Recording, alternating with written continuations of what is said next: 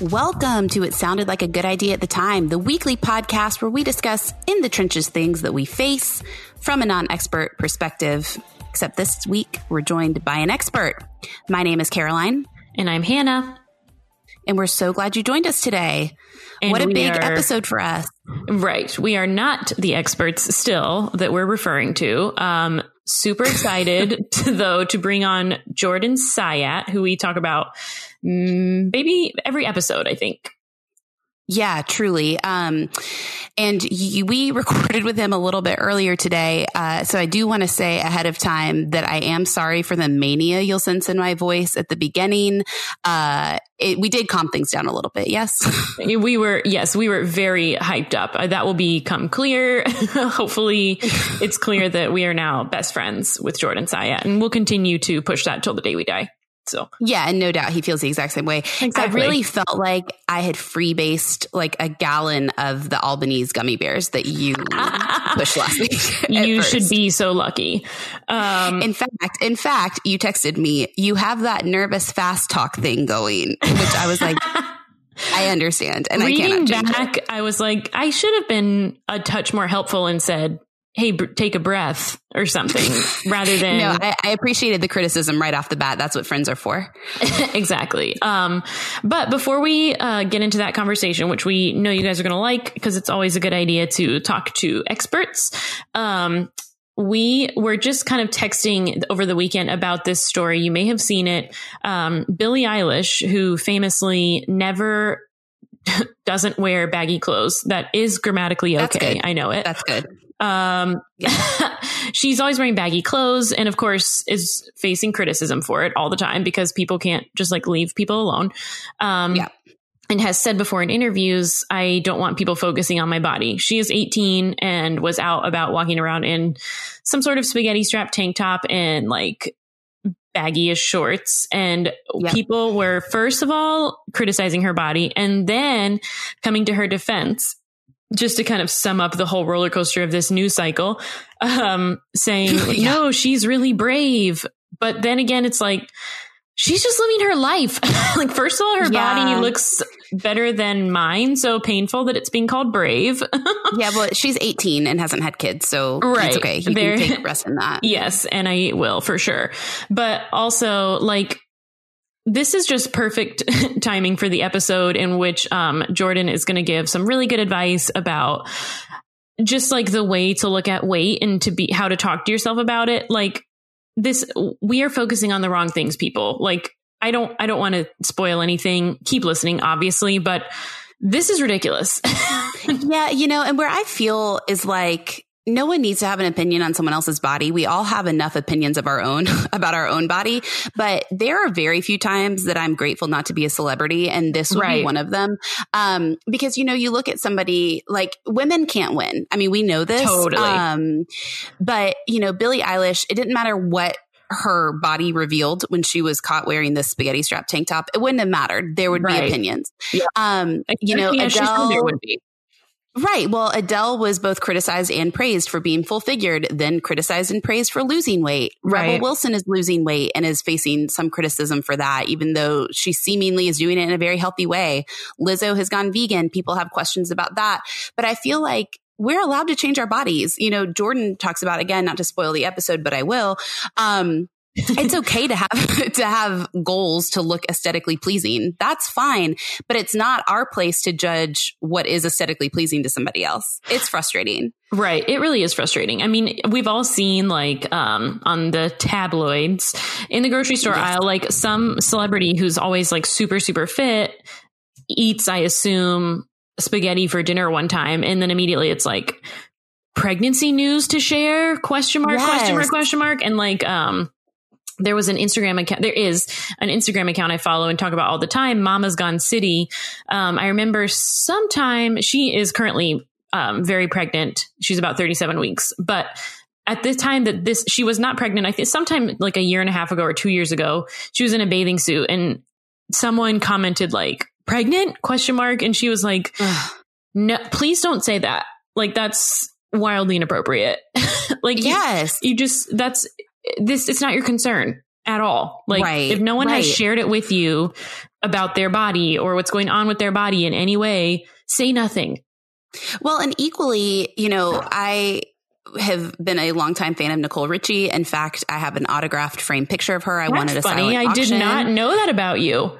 Yes, I won this signed photo of her. She was not at this event, but I guess somehow they got this signed photo.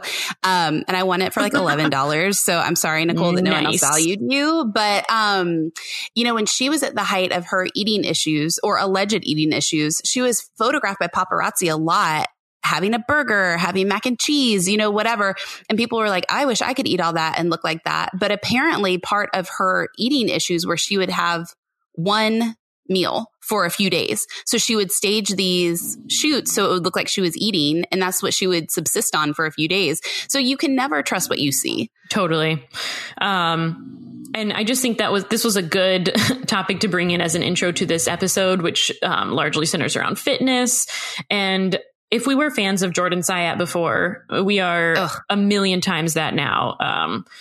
And it just feels like sitting down and chatting with a friend, but also like someone who's just being honest with you. You know what I mean? Like, yeah, it's been a pure delight for me of all the evils of social media to find people that either you become friends with or not, but that are genuinely who they put out on social media. And Jordan definitely in our conversation felt that way. He's so likable on his account. I felt connected to him just because I related to his content so much, but being able to talk to him even further just solidified that. And I'm thankful for social media for that.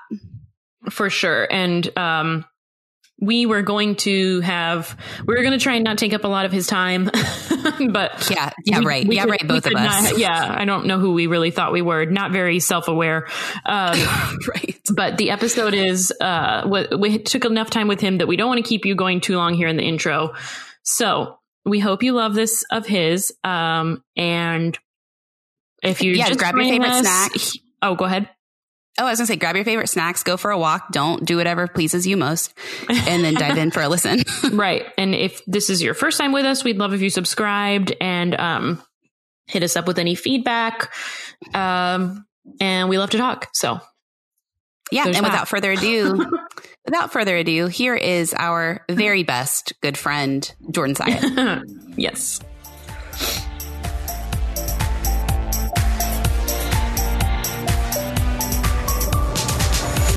It's cool. I'm cool. It's all cool. Everything's cool. Okay, great. Well, we are back. I am wiping my lip sweat, cracking open another DDP, because we are being joined by none other than Jordan Syatt. Jordan, thank you so much for joining us. This is the most exciting day of my life, mostly. Thank you for having me. It's a pleasure. Cool. Well, Hannah, do you want to dive in? We've been like manic texting questions back and forth. I've been asking everyone that I know who also knows of your account, Jordan. And there's a lot of stuff people want to know. Yeah. One of which, to Jordan, I'm going to put this on you, is Caroline has a big addiction to Diet Dr. Pepper. So we've been asked to have you handle that. Wait, is this an intervention? Because that feels like Jordan really and I cool. have gathered here today.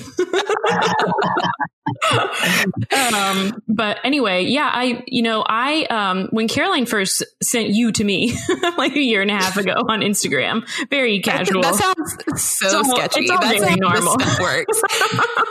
When Caroline opened my eyes to your existence, that's better. No, I don't. Yeah, good.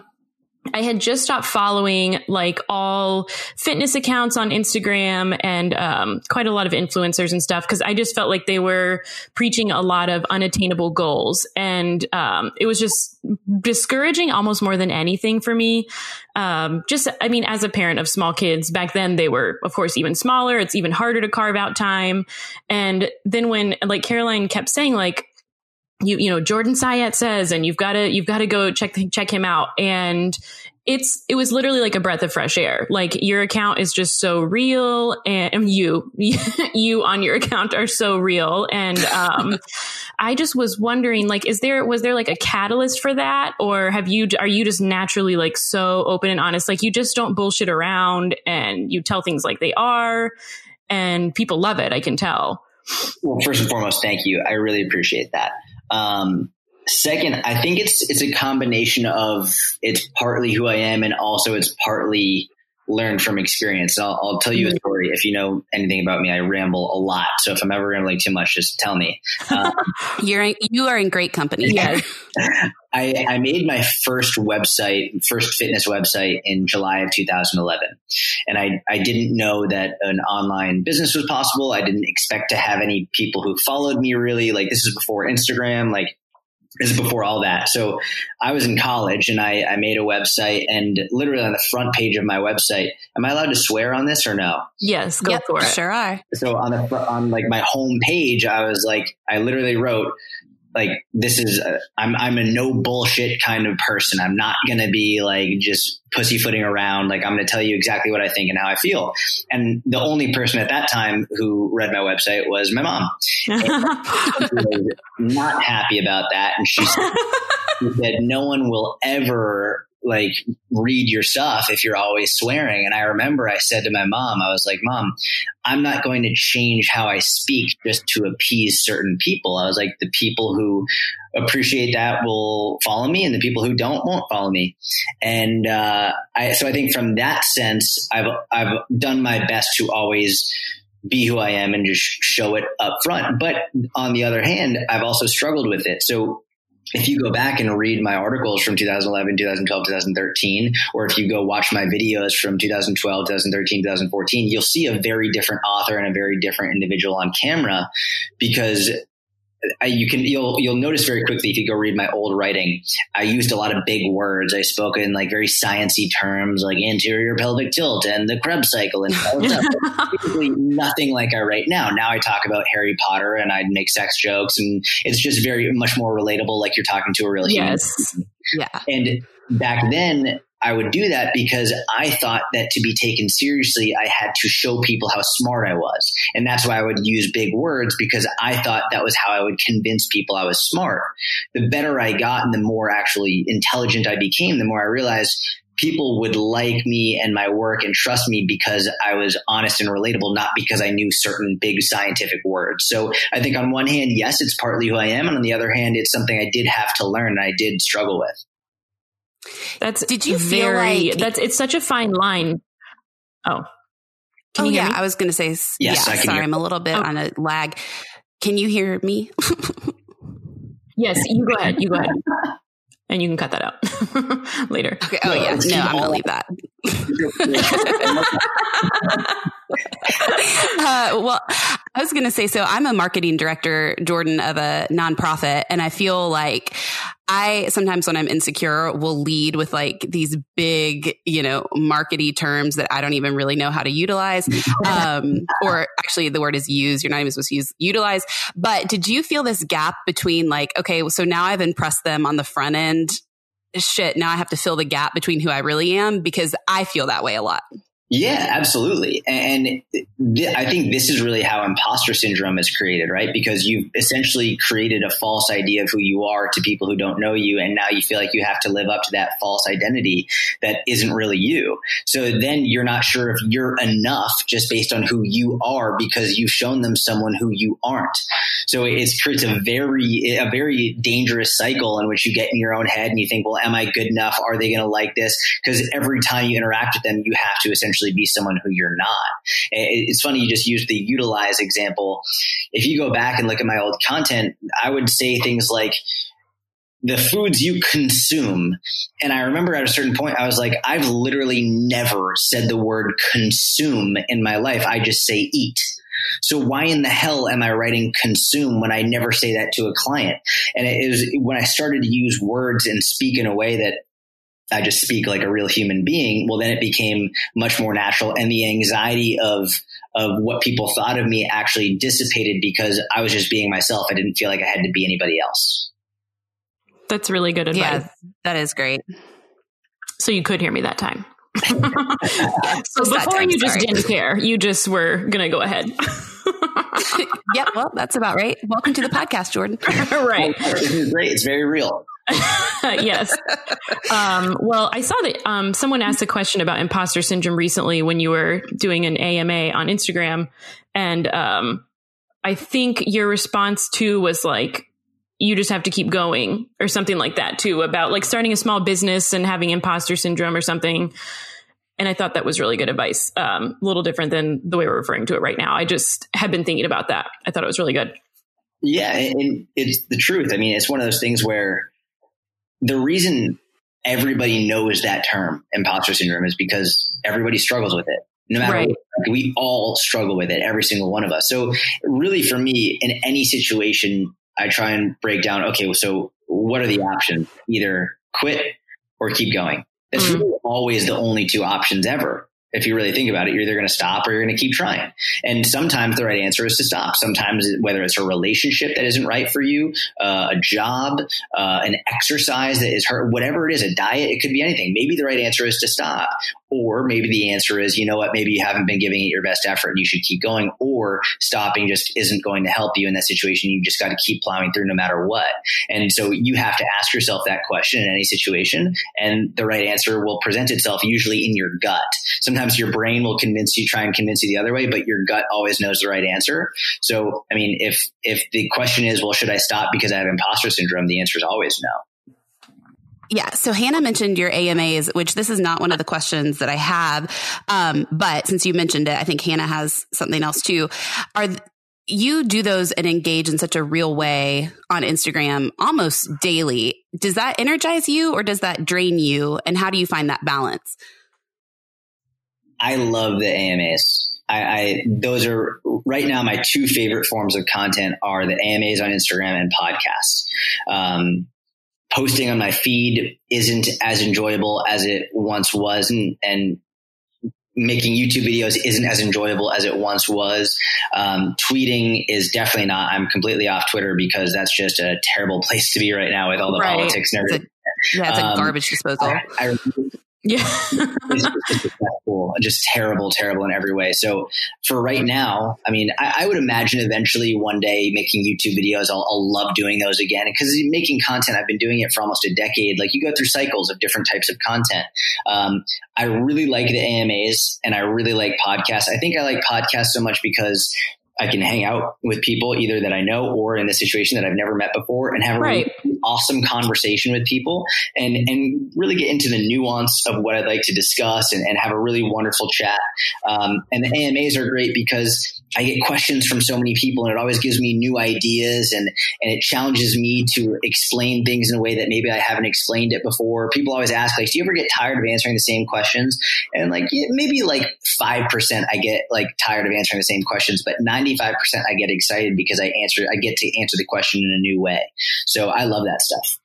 That's, I think I would probably get tired of it before you did. So you have a lot of patience. And I noticed that people are always asking you, and probably more even than you share, people are always asking you about your fiance and like, what's her name and where does she work and why don't you share about her? And I am always looking for that perfect line between putting like yourself and your business out there as opposed to like your family. And, you know, for me, my kids, I try not to put them out there too much. And for you, like, for example, you brought us along on your engagement day. And yes, we were both keeping up and messaging back and forth. It was very exciting, but you still shield her name and her career and personal details. Is that like easy for you to do? Or do you feel like there's like a pull that you're fighting against? There's definitely a pull. There's a pull. And I mean, for the first, I think probably 2 years that we dated, I never even mentioned that I had a girlfriend for the first like 2 years of it. And maybe like slight mentions, but never really showing her, talking about her. I was very protective of her, and I still am, as you can see, but I didn't want anyone messaging her, bothering her. Cause there are people online. Like there is. Totally. And I see that every day, and I'm not even a woman. And here we are. And here we are asking about her. So, I think we live together and we're engaged. And so I show her now and and I do my best to include her without being overbearing. And I think I recently put up a story the other day where someone said like, what do you do for work? And rather than me answering, I put it on her and I said, hey, do you want to tell everyone what you do for work? And there was a pause. I was like, you do not have to. Like, it is not required of you. And she said, I don't really feel comfortable doing it. And I'm like, great. So good. Yeah. And I put that up on my story and I wanted people to see that. Cause then there are some people who are like, it's so weird that you don't share that about her. Like, I'm like, that's her choice. Right. It's her decision to have whether or not she wants 700,000 people knowing who she is and what she does. It's like, I think for me, it's not really difficult for me to not share. I think it's more just about understanding where I've drawn the line and where I know she and I are both comfortable. That's so good because yeah, Hannah and I have different approaches to sharing our kids. So I have 3 girls, they're 2, 3, and 5. And I share their pictures and videos a lot. And, it's just kind of how I capture our childhood and, all of that. But now that my oldest will be 6 in December, I have started to kind of ask her because I noticed her the other day smiling a different way. And I was like, what is that? And she was like, I just don't like my other smile. And I don't. Which one broke my heart. I'm like, well, every smile. So whoever told you that can go to hell. But I felt like more when I'm taking pictures, I'm like, are you okay with me taking a picture of this? And most of the time she's like, yeah, I don't care. I want fans. I want everyone to adore me. All 800 fans that I have. But which is more than Hannah has, but it is true. It by 4 times. It has been interesting to navigate that. So it's great to hear you, even as an adult, still trying to figure out where is the boundary? What are we okay with and what are we not? Yeah, I think so too. Yeah, I think as your fan base grows too, and as you get more and more exposure, I think the more exposure you get, I think one of 2 things will happen. Either you'll love it and relish it and just be like, yeah, I'm going to share everything, and or you're going to go the opposite route, which is more where I've gone, which is actually becoming more, less and less public, sharing less and less, just because, it's just crazy. There's really crazy people out there. And for sure. I've started to get to the point where, I can go out and, usually if I go outside, someone will probably recognize me, and which is a blessing, and I'm very fortunate and I love it. But there's also I'm by no means famous at all, especially compared to movie stars and all that. I don't know how they do that, but I've started to get to the point where I can see, the paparazzi taking videos of people and then blowing them up on the news about someone getting angry about it. I'm like, I can understand why. I mean, you're standing outside their house. Yeah. Right. I can see why people get more and more private with it. Yeah. Was it just last week that Justin Bieber posted something because fans were outside of his house at 4, and he was like, this is my house. This is not a hotel. I'm not in a public place for you to find me. Yeah, this is my home. That was last week. Yeah. It's crazy. Yeah. Well, I have a couple questions for you just about health and wellness in general. I'm quite not sure where to dive in, but maybe since I talked about the girls, this would be a good place. So during quarantine, which we're still quarantining mostly, but I gained 10 pounds and I had convinced myself it was due to cortisol. I was like, this is all cortisol. There's no chance I've been eating that much. I've been eating less, I'm telling myself all of this. And I think in your AMAs, I dropped it in your box 6 days in a row. Cortisol weight gain is a real thing, right? These 10 pounds will just disappear. But which, it was so weird. You didn't answer that, but I was like, okay, well, how about I try, calorie deficit, like you talk about a lot. And I've lost 14 pounds, which I'm thrilled about. But then I'm also like, oh, well, it's a fake 14 pounds because I'm kind of right back where I started, plus a couple. But daily weigh-ins has been a game changer, calorie deficit.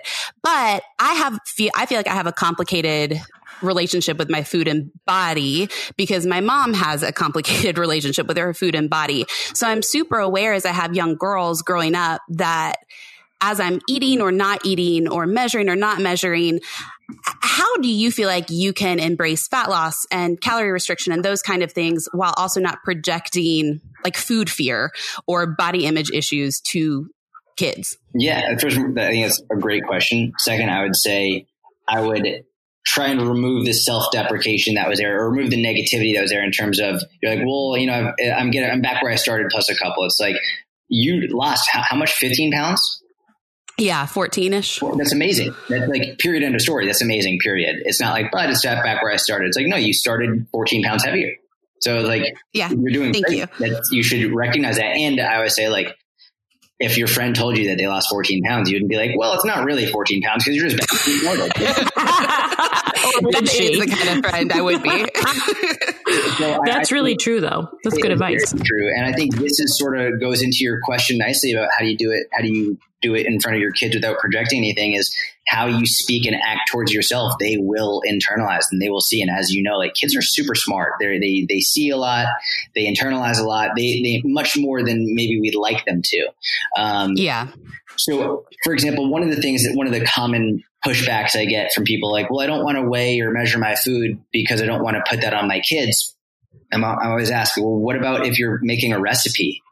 Like if you're trying to cook a recipe, I'm assuming you're probably putting something in a measuring cup and you're trying to like see about the portion size, right? Like, you can talk about portion size and recipes and portion control without having to relate it to, well, I'm trying to lose weight because I don't like how much body fat I have, right? It's That's like fantastic.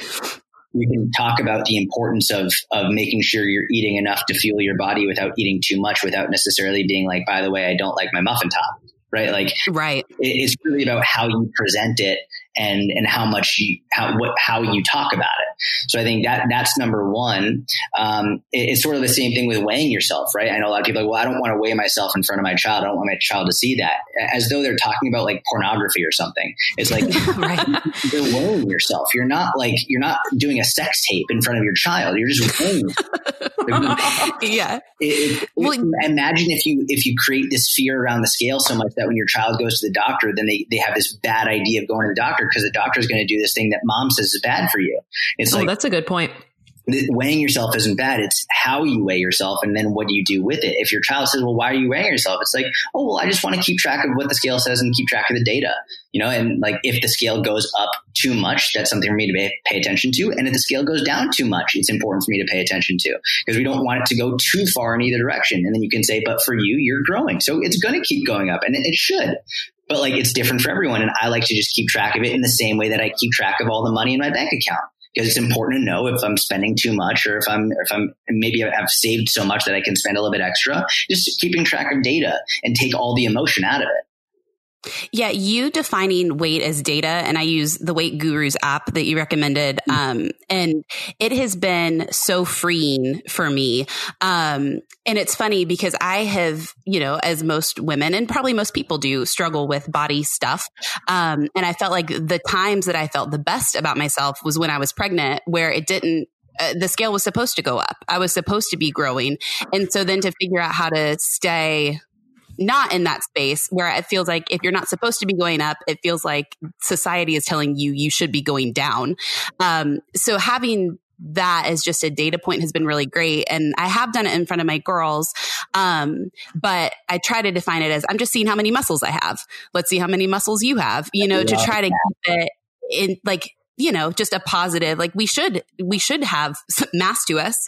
We're strong. You are 46 pounds strong. Good for you. I love that. I think that's a way better way to frame it than I did. I think that's perfect. I couldn't love that enough. Oh, thanks. Well, so going off of that, I have been tracking pretty religiously in MyFitnessPal. Minus the days that it's funny with MyFitnessPal, how if I know I'm going over, I just stop logging, which is, something I have to work behind, because I'm like, it doesn't matter. But it's like, if I ended up with 1,700, but then I go eat a shit ton of ice cream, I'm like, okay, well, it's probably, 2,300, but I'm not going to log it. It's fine. So every day it's like, if you keep going, you're going to be 0 pounds. I'm like, that's right. I am. But do you feel like MyFitnessPal is pretty accurate, or any tracker? Like, how much do you feel like it undervalues caloric intake or overvalues caloric expenditure?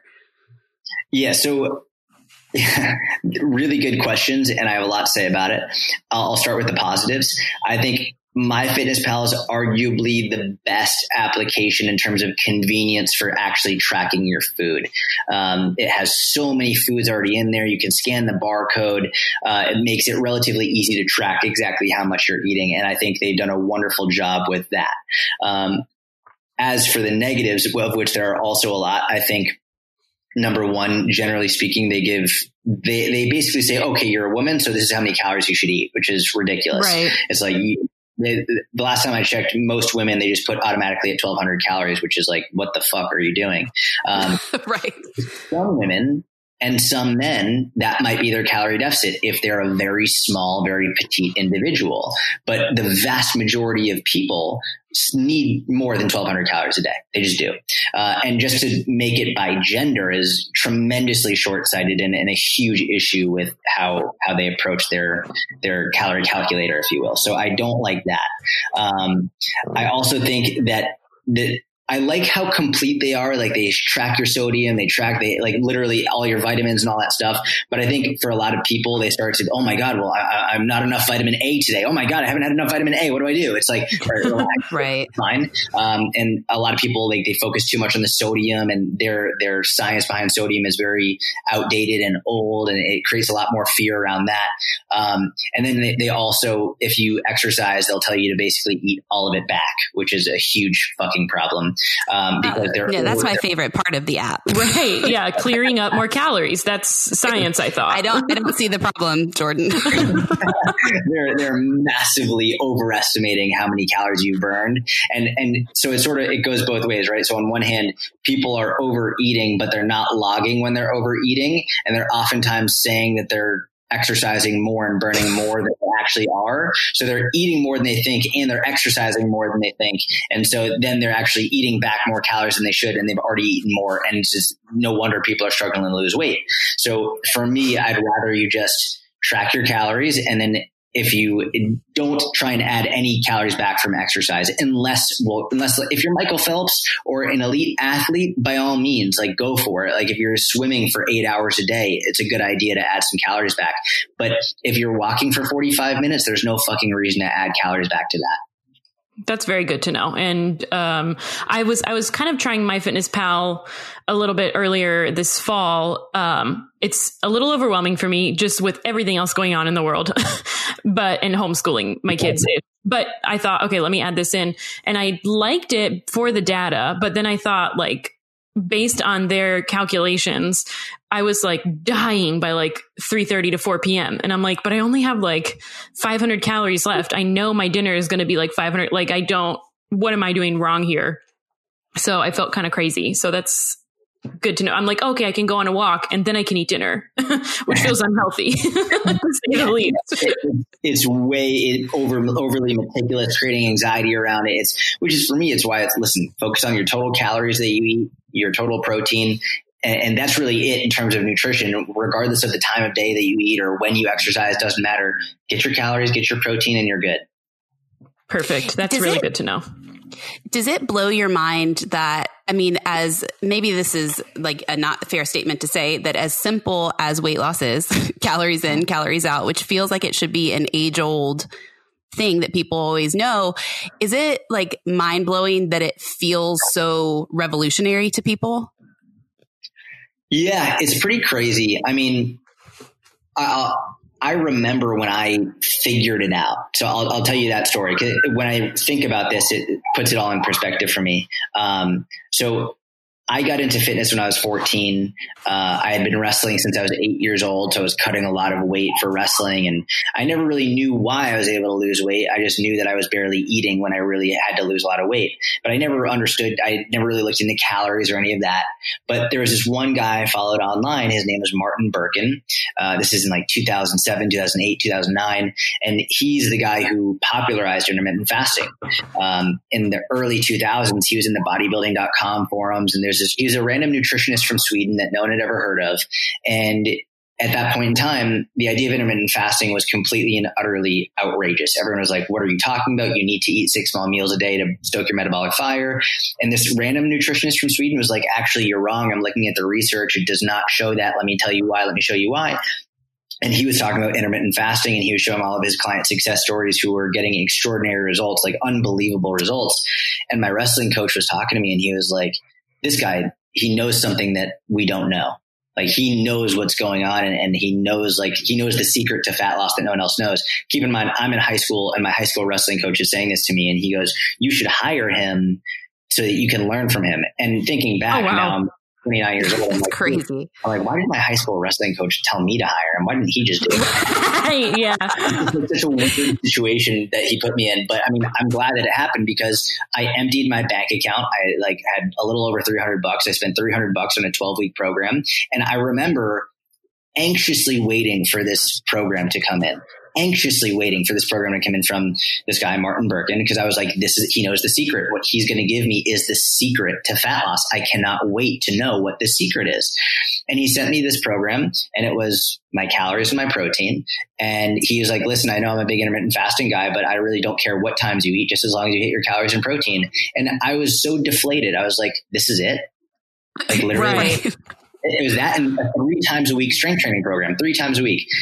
And it was like the strength training program wasn't that good. It was like leg extension, leg curl. I was like, what the hell is this? I was like, in the gym and that's it. And I wrote him back. I was like, is this like the beginner program? And he was like, no, this is it. And I was like, you know what? I emptied my bank account. I'm going to try it. And I did it 100% consistently for 12 weeks. And I got shredded to bits. Wow. It was unbelievable. And I remember thinking, I vividly remember by the end of week 10, and I had seen my body change dramatically. I was like, oh my God, the secret to all of this is consistency.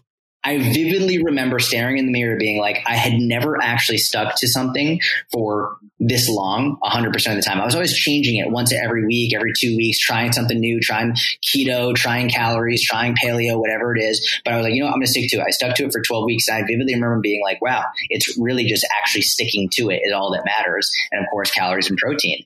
And so now having done it for being a coach for almost 15 years now, like I understand it, obviously, and it's not surprising to me, but I always remember back to the anxious anticipation that I had waiting for that program to be like, okay, there are still people, the vast majority of people, who think there's something there, something magical, something secretive that isn't available to the public that they don't know yet. Yeah, it is crazy. Like, I feel like we have big pharma and we have big tech, and it's like people think there's like big wellness out there that's like you just have to unlock or be able to afford, because I feel like people are willing to like empty veins to get the secret, but aren't necessarily willing to like look at something that should feel like a very simple formula and then do that. Yeah. Oh, go ahead. No. Keep going. I was just going to say that it really is like the trick. Like, so I got my dad onto you as well, in the same way that Caroline evangelized to me about Jordan Syatt. And so he's watching because he's like goes through these weight things all the time. And I'm like, I promise you, like, these are the answers and they're simpler than you think. And of course you need like to hear things from someone else that isn't your child. So I think that he's picked it up from you as well, just like sticking with it. And it's just hard. Like, it's hard to stick with things when you don't see those results. So the consistent encouragement and stuff, I think is really good. You know, like you were always getting on Instagram and saying like, keep at it. You guys, you know, you're doing what the right thing is. And people will say like, oh, I lost this much weight, or I'm doing this much better, or whatever it is. And you're like super encouraging. And I think that probably is helping a lot of people. Like, it gives, I know Caroline and I have said that that's really encouraging for us in the past. That makes me super happy. Thank you. And it's one of those things where I know for me as an individual, like if I'm going to, number one, if I'm going to enjoy something, and number two, if I'm going to succeed, it helps to have some positive reinforcement, ideally from a coach. But I also know not everyone can afford a coach, and not everyone is even aware that they need a coach. So for me, part of my content strategy, if you want to call it that, is literally trying to coach people via Instagram or YouTube or Facebook, or whatever it is, just trying to coach people essentially by giving them the information, but also giving them the positive reinforcement that they would get in a one-on-one situation. Right. Yeah, that's amazing. I had written down like a very similar question, and I think you've almost answered it, because you specifically, like, people often share that they try keto and paleo, and you've said those are basically calorie deficits wrapped up differently. So it's so interesting to me that something that you could monetize even more with your method, quote unquote, you are so generous to give to so many people for free. You know, it's interesting. I don't even think of it as, I don't think it's generosity. It's actually, for me, it's actually a great business strategy, right? If I'm going to be very blunt and honest about it, it's like, I know that if I tell the truth, then a couple things are going to happen. Number one, if I tell the truth, I'm going to feel better about it. So it's selfish in that sense, because if I lie, I'll feel terrible. So like I'm selfishly telling the truth so that I feel better.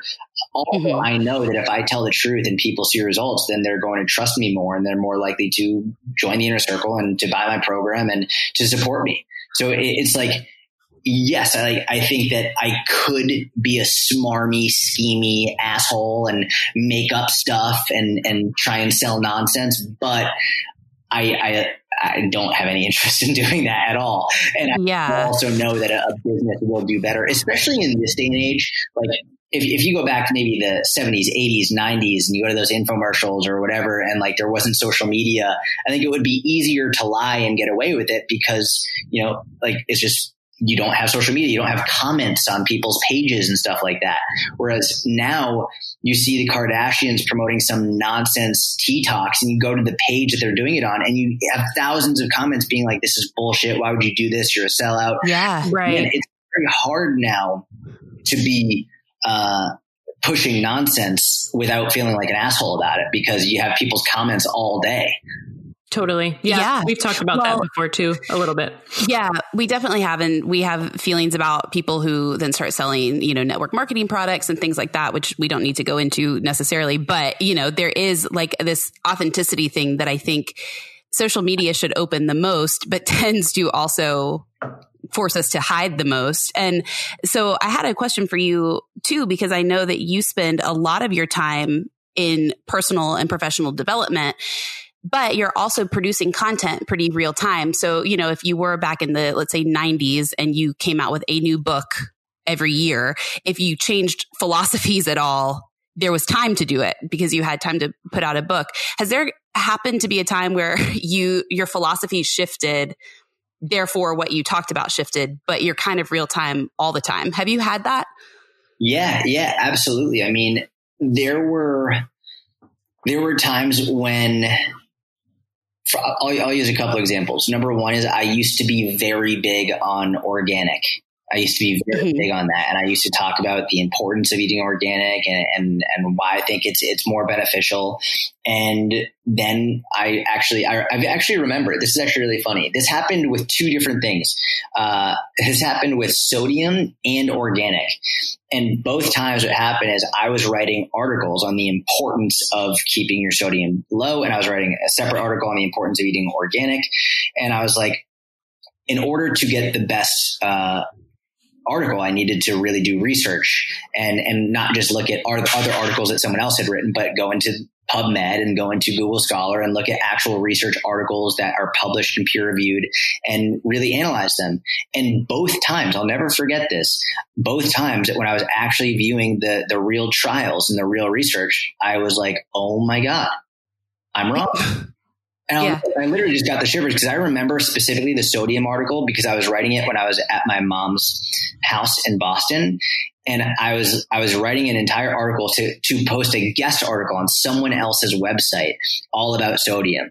And as I was reading the research, I was like, oh my God, I'm wrong about this. Oh no. I was super nervous because I was like, this person who I'm supposed to write a guest post for thinks that the conclusion of my article is going to be reduce your sodium intake. But I can't say that now because it's not the truth. Like that's just based on it's very clear in the research that that's a very reductionist way to look at it. That's not actually accurate. There's, crazy enough, more of a gray area rather than so black and white. And so both times I changed my stance publicly. And, fortunately the person that I posted the article on, they were like, oh, wow, I didn't know this. Thank you so much. This is great. And they were very open to the other research. And so very publicly. But what's interesting is if you lie and you dig your heels in and you cherry pick research to support your preconceived notion, whether it's today or tomorrow or next year, people are going to find out and they're not going to appreciate it. But if you say, hey, I used to think this, but now because of new research, I think this, people will be significantly more receptive to it. And there might be one or two assholes, but the vast majority of people will respect your ability to say, hey, I was wrong. Now, like newer research says this. So yeah, I've definitely done that a number of times. I've done that with protein intake. I've done that with organic and sodium. I've done that with sleep. I used to be very much of the opinion that, you know, as long as your calories and protein were in check, you could get like minimal sleep and you'd be fine. But actually more recently in the last couple of years, significant research around sleep quality has shown that if your sleep isn't adequate, even if your protein and training is on point, you can lose muscle mass, which is like, I've checked that recently. So like, yeah, I've been wrong more times than I've been right. I think the difference is I'm okay saying that I've been wrong. Right. Yeah, that's amazing. Well, my husband is a chef and he has long preached that that organic is just marketing, which, you know, whatever, but he'll be really pleased to hear that. He's 100% correct. That was a big hit for me, especially because when I was in high school, you know, I feel so bad about it. I've told the story before. I didn't have much money growing up. And by me, I mean like my family, my mom, like she worked multiple jobs. Like we didn't have much money. And as I was getting into health and fitness, I was like, we need to buy organic. We need to buy organic. And like, God bless her. She wanted to do whatever I wanted, but she just couldn't afford it.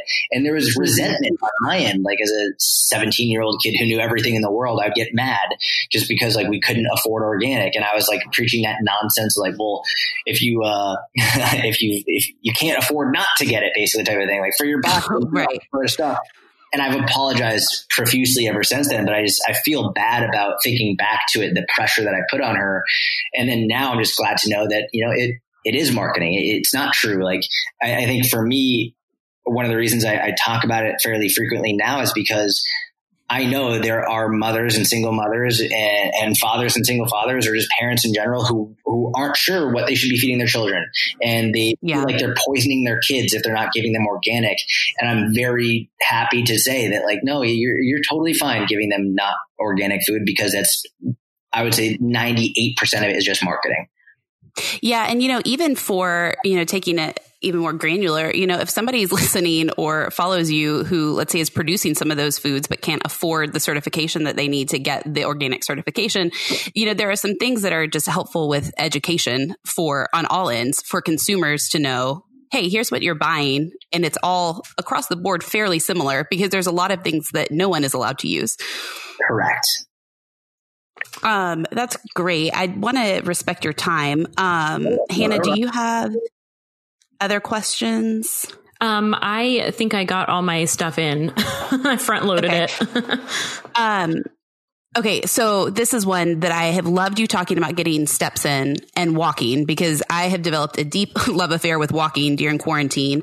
It's one of the only times I'm truly by myself, not working or parenting. But at the beginning, I felt so bad that all I was doing was walking and not running. And I feel like we're in a culture that you always need to be doing more and more and more. But you have been so positive about walking that now getting steps is like my favorite thing every day. Can you talk a little bit about that and other exercises that are maybe undervalued and underrated? Yeah, I mean, that makes me very happy. I just smiled really big just hearing that, because it's been one of my major goals, especially in the last year or so, is to talk more and more about walking and the benefits of it. There are a number of reasons for why I do this, but number one I'll say is going to school for exercise science and studying this stuff. You see on a cellular level the benefits of walking. Like you study this.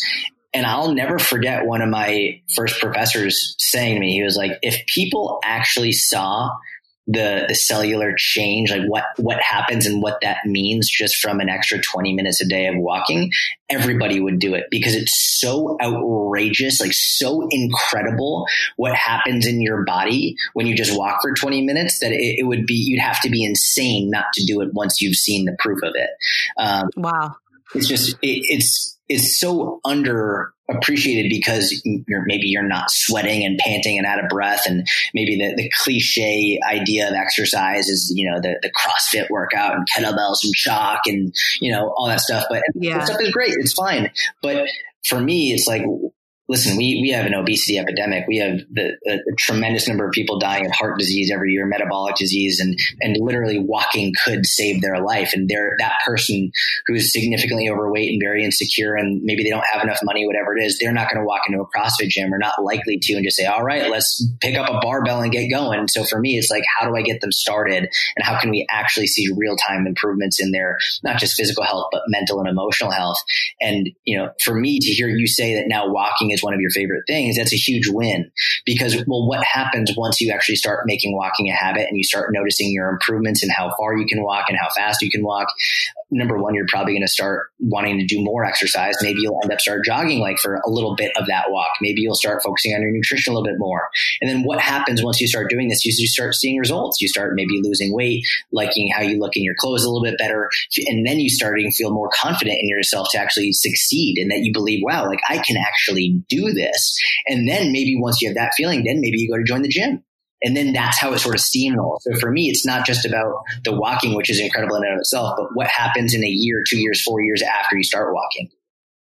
Yeah. And, for me, I felt like it turned exercise from an obligation into a therapy almost, because before, we were going to the gym and the Y, 5 times a week, 4 to 6 times a week, where I would get on the elliptical or do weights. And I loved all of those things. But then I started to feel guilty if I wasn't doing it strong enough, hard enough, enough time.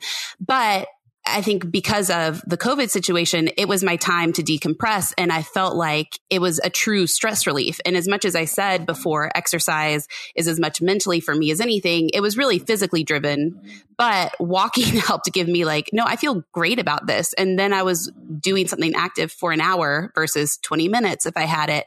And to your point, Hannah and I have both started adding running intervals into our walks. And it's like, it's so weird to feel empowered by our bodies with exercise versus obligated to it.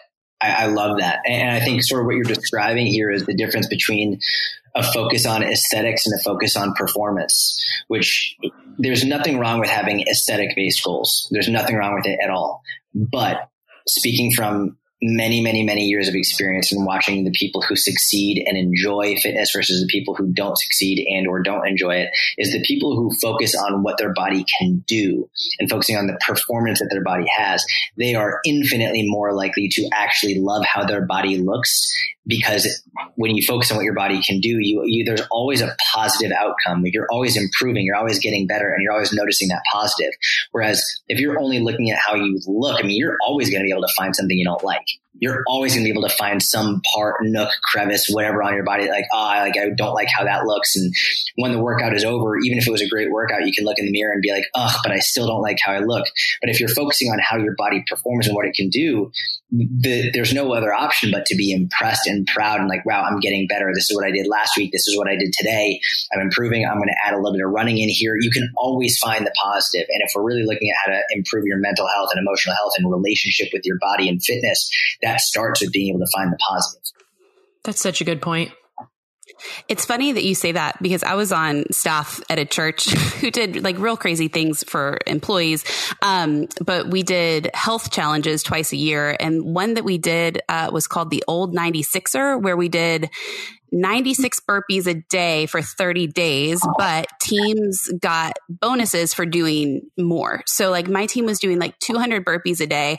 Like it was ridiculous, but I was convinced that I had a 6-pack after the second day, because I was like, no, it's there. Like it is there. Like I swear I was looking in the mirror and I'm like, there it is. It's just needed a few burpees and it's there. And so even now I'm like, well, all I have to do is 96 burpees 2 days and it's here it is. You're so close. You're so close to a 6-pack. That's all I need. Well, now I'm like, I can never do another burpee. That was torture, but look what I could do. Anyway, Hannah, is there anything else? I feel like we could talk to you forever, Jordan, but I do want to respect the time that you are giving us, because this has been amazing. Yeah. We super appreciate you taking the time, and just everything you post is so valuable. So thank you for that. And thank you for sharing your, jujitsu journey too, because it's really valuable to see, like, I won some, I lost some. I won some, I lost some. Here's what I learned. Here's what I'm going to do differently. And that kind of thing. Yeah, absolutely. It was funny. I think it was funny. I was very nervous for that competition. And I realized the majority of the nerves from that competition came from me publicly sharing it. Oh, interesting. There were so many people who were going to see that, like, the result of it. So if I hadn't told anybody, I think I would have been nervous, but I wouldn't have been that nervous. Right. It was funny. Even when I was a competitive powerlifter and competing at a very high level, I never posted about it. I always kept to myself. I would get off social media before competition. But this time I was like actually documenting it the whole way through. And I was so much more in my head because of it. But I think that's something that, like, I want to work through because I have my next competition in about a month. I'm going to do the same thing. I'm going to do it again. I'm going to post about it again because I think it's important to sort of work through that insecurity and also understand, I mean, on the other side of it, everyone was so positive and uplifting. No one was like, "Oh, you suck. You lost." Right. And it was like, "Hey, like, you won your first match. Like, you did a great job. And now you can improve and get better and you know what to focus on." So it's one of those things where it's nice on my end too to see how nice and encouraging people can be. Yeah. Well, that's awesome. Best of luck next month. That'll be exciting to see. Yes. And do you want to let everybody know where they can find you? I know you're not on Twitter, but on Instagram, and then maybe some information about the Inner Circle if anybody's interested. Yeah, I'll just say if you want to follow me on Instagram, you can follow me at Syatt Fitness, SYATT Fitness. It's like the Hyatt Hotel, but with an S. YouTube, my own podcast, all that stuff. You just Google my name, you'll be able to find it. And for any paid programs like my Inner Circle, I'll say this: don't buy anything from me until you go look at my free content first. So if you go look at my free content and you enjoy it, if you Google search the Inner Circle, the Syatt Fitness Inner Circle, you'll find it and you'll get all the information, but don't buy anything until you actually consume my free content first. And I will say I have to specify the Syatt Fitness Inner Circle because there apparently in the UK, there's a dating app called the Inner Circle. Oh, perfect. That is wild. I didn't know that. And this was super funny. There was this, it's a paid dating app, so it's not free. It's a paid dating app. And I was getting these emails about a year ago from this guy who being like, "Hey, I signed up for the Inner Circle and it's not what I was looking for. And I want to do that." There's a bait and switch. I got an email and I plugged it in on the back end of my members. And I was like, "I don't have this email." I was like, "Would you mind telling me what email you used to sign up?" And he was like, "This email." I was like, "You're not showing up as a member." He's like, and he sent me a screenshot of the receipt of order. And I looked at it. I was like, this isn't mine. And then I looked at it again and I Google searched it. I was like, "Oh, bro, this is a dating app. Like, this is you can sign up for my Inner Circle. This is someone else's." That's amazing. That's hilarious. Well, I can't wait to join the Inner Circle. I feel like what you provide for free and then what you also have as a paid is just really life-changing and empowering for women and for men, but specifically for our listeners, for women. So thank you for providing that and what you do. Yeah. And for taking the time too. Thank you. You two are phenomenal hosts and I appreciate you having me on. So thank you. Thanks, Jordan. Well, we will be back here next week, not with Jordan. It's just us. But we'll think of some good content. I mean, we can talk Harry Potter. I'm a Hufflepuff. Yes, definitely. All right. Well, we'll see you next week.